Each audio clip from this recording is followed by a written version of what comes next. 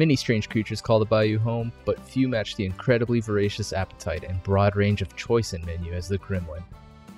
Eating is so integral to its ecology that the English word for food and moving translate into the same term in their primitive language, and those gremlins that have learned to communicate with humans demonstrate a disturbing lack of interest in understanding the difference when it is explained to them. Gremlins reproduce at an alarming rate as well, most likely the reason for their insatiable appetites. Litters of 20 or more gremlin pups are not unheard of, and until recently, only their primary predator, the wild pigs that also call the bayou home, have kept their population to manageable numbers while the gremlins hunt the pigs in return.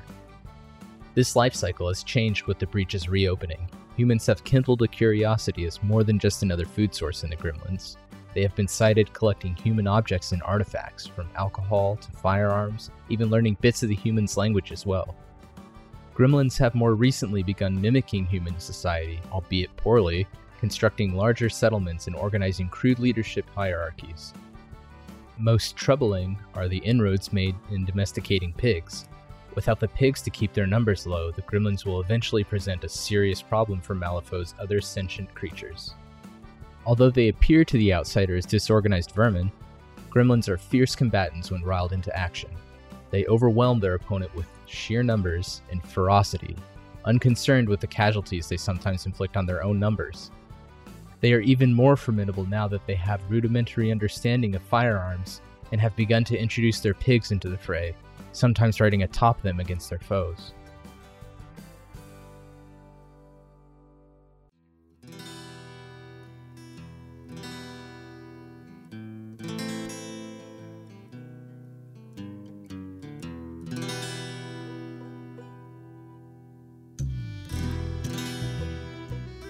Gremlins are equal parts mischievous and curious creatures when it comes to interacting with humans. For the most part, they avoid humankind despite their attraction to the shinies humans bring to Malifaux. Sharing Summerteeth Jones' infatuation with all things human, the Lacroix kin's unhealthy attraction to human shinies has escalated to new levels. Their leader, Ophelia, has her family conducting frequent raids on humans near the bayou in search of more. These raids have drawn the attention of the Ortega family, whose compound is not far from the bayou's edge. The Ortegas patrol the area between Latigo and the bayou, with orders to shoot gremlins on sight. A recent reversal of fortune Ophelia is none too happy with. She has watched the Ortega's leader, the woman with that low hat and lightning-fast pistola, and decided the best way to fight the humans is to copy their methods. She reasons that if the woman in the fancy hat can put the gremlins to rout, then her fancy hat should help the gremlins and do the same to the humans. As the leader of the largest gremlin family, Ophelia's ambition knows no bounds. Until the Ortegas came, she was well on her way to gathering enough weapons to arm her gremlins for war against the other families. Now with the Ortegas constantly harassing her raiding efforts, Ophelia knows she has no chance of becoming the next gremlin overboss until she can get rid of them. Taking necessary risks, Ophelia regularly joins her raiding parties now. She no longer trusts the reports brought back by the survivors of guild attacks, and wants to see how her kin are defeated so easily. She notes what she sees, careful to never make the same mistake twice. She has offered a substantial reward to the first raiding party, able to bring back a live prisoner for questioning. So far, the reward remains unclaimed. Due to their cantankerous nature, gremlins are prone to squabbling about the slightest thing, whether it's a scrap of food or the placement of a cooking fire.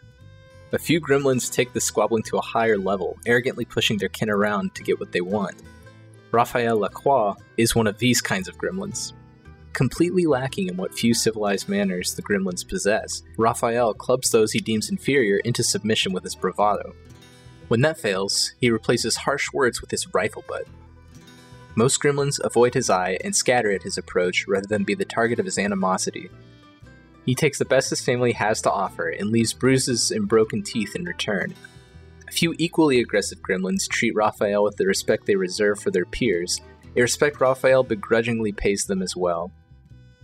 One of these days, he plans on showing them who the big pig is, but until then, playing their game seems the smartest tactic. Only Ophelia Lacroix seems capable of keeping Raphael's rampages in check. There's something about her focused purpose and ambition he is drawn to and approves of. He's certain of one thing: when she comes calling, there will be plenty of head cracking for him if he follows her orders. It's an arrangement he's happy to agree to, at least for now. Rami Lacroix was enamored with the boomstick from the moment he saw one. Other gremlins had trouble remembering which way the noise came out of when they fired theirs, but Rami knew how to handle one, as if he were born to it, and he quickly mastered the temperamental gremlin firearm as a youngster. As he got older, Rami's talents with gunpowder and guns convinced him there had to be a better way to shoot things than the crude boomstick the gremlins were enamored with. He had watched too many of his kin shoot off various parts of their own anatomy to consider a fate like that for himself. After witnessing Nino Ortega and his beautiful repeating rifle, Rami knew what had to be done and set about creating his own gremlinized version of Nino's amazing weapon. His first few attempts to create his own repeating rifle met with varying degrees of failure. Although he lost a few toes, Rami's experiences convinced him that the gun simply wasn't big enough, and he started over, looking to assemble the biggest, baddest rifle any gremlin had ever seen. After scrapping several new designs, without any toes lost this time, Rami settled on one. The massive rifle had quite a kick, but with a counterweight, he was certain he had the rifle he wanted. The resulting weapon surprised even him when he felled a guild messenger he ambushed at better than 1,000 paces. Rami and his extra-long rifle are kept busy these days by his family's leader, Ophelia. He would complain he's missing out on his naps, but the chance to do what he loves best, shooting things, is one he would never pass up. Gremlin youngins are a noisy, bratty bunch. They arrive into the world hungry and belligerent, looking to eat whatever is pushed in front of them and protect with the fury of a rabid badger. They mature rapidly, ensuring they are ready to survive the dangers of the bayou once abandoned by their parents. Packs of youngins come together in villages for mutual protection, not only from the bayou's many predators, but also from their kin and their pigs.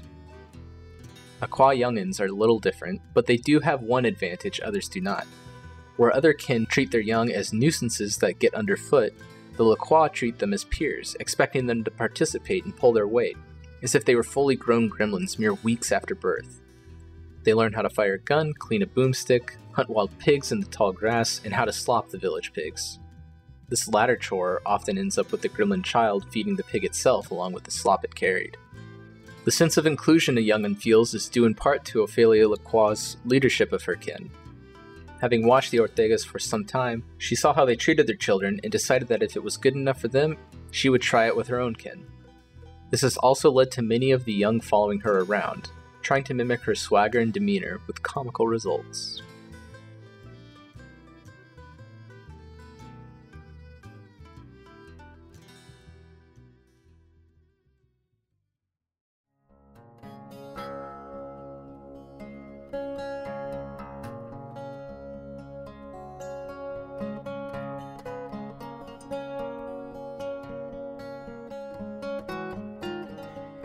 Sporting a looted top hat festooned with stolen medals and buttons, Sommerteeth Jones leads the first, and unfortunately probably not the last, gremlin crew against settlers and the guild along the bayou's borders. Having watched guild mining operations from afar, Jones came to understand something of the guild's hierarchy, namely that the guy with the biggest hat and the loudest voice is in charge. Jones shared this knowledge with his pack, declaring himself their leader after providing a few well-placed fists and kicks. The pack immediately set out to liberate what they needed to set up a settlement of their own. Over the next few months, raids on pioneer settlements and guild-run mining operations along the bayou's edge increased tenfold. During this time, Jones discovered the magic elixir the humans called Shine and set about learning how to brew it himself, passing it around his crew to bolster their spirits when things looked grim.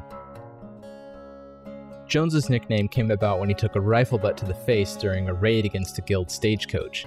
After being knocked flat by the blow, he leapt to his feet, spit out a mess of broken teeth, and pointed to the bloody puddle. "Some are here," he grunted, and then leapt onto the guardsman wielding the rifle and pulled out several of his teeth with his bare hands, grunting, "Some are there." Jones's reign of gremlin terror has the guild posting rewards for his capture or killing, a dubious honor Jones bears with no small amount of pride.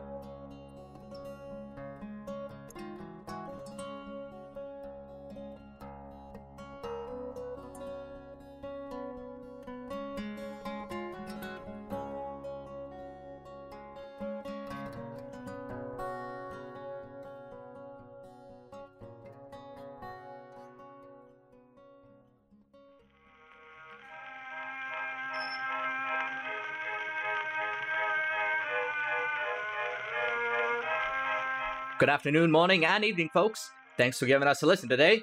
If you like this episode, go ahead and subscribe, rate, and review us.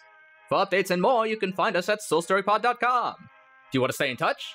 We're on Facebook, Twitter, and Instagram at soulstorypod. You can find us on Twitter as well. This man has a stiff attitude to match his stiff corpse. It's Dr. Felix at Mooseyfo. He ain't no simp. He'll give you a taste of his right hook before throwing you in the hooskow. It's Jared at Spare Bear the Meek. He's eager for that beaver and has the moxie of a large mouse. Meet Albert Long at Hot Bam with 3 M's. She has a gun, and we swear she's had an accent all along. It's Rosa, played by Logan at KOTL of the Light. And she's a choice bit of calico and knows her onions. It's our Fate Master, Alex, at Roll for Alex. God bless America.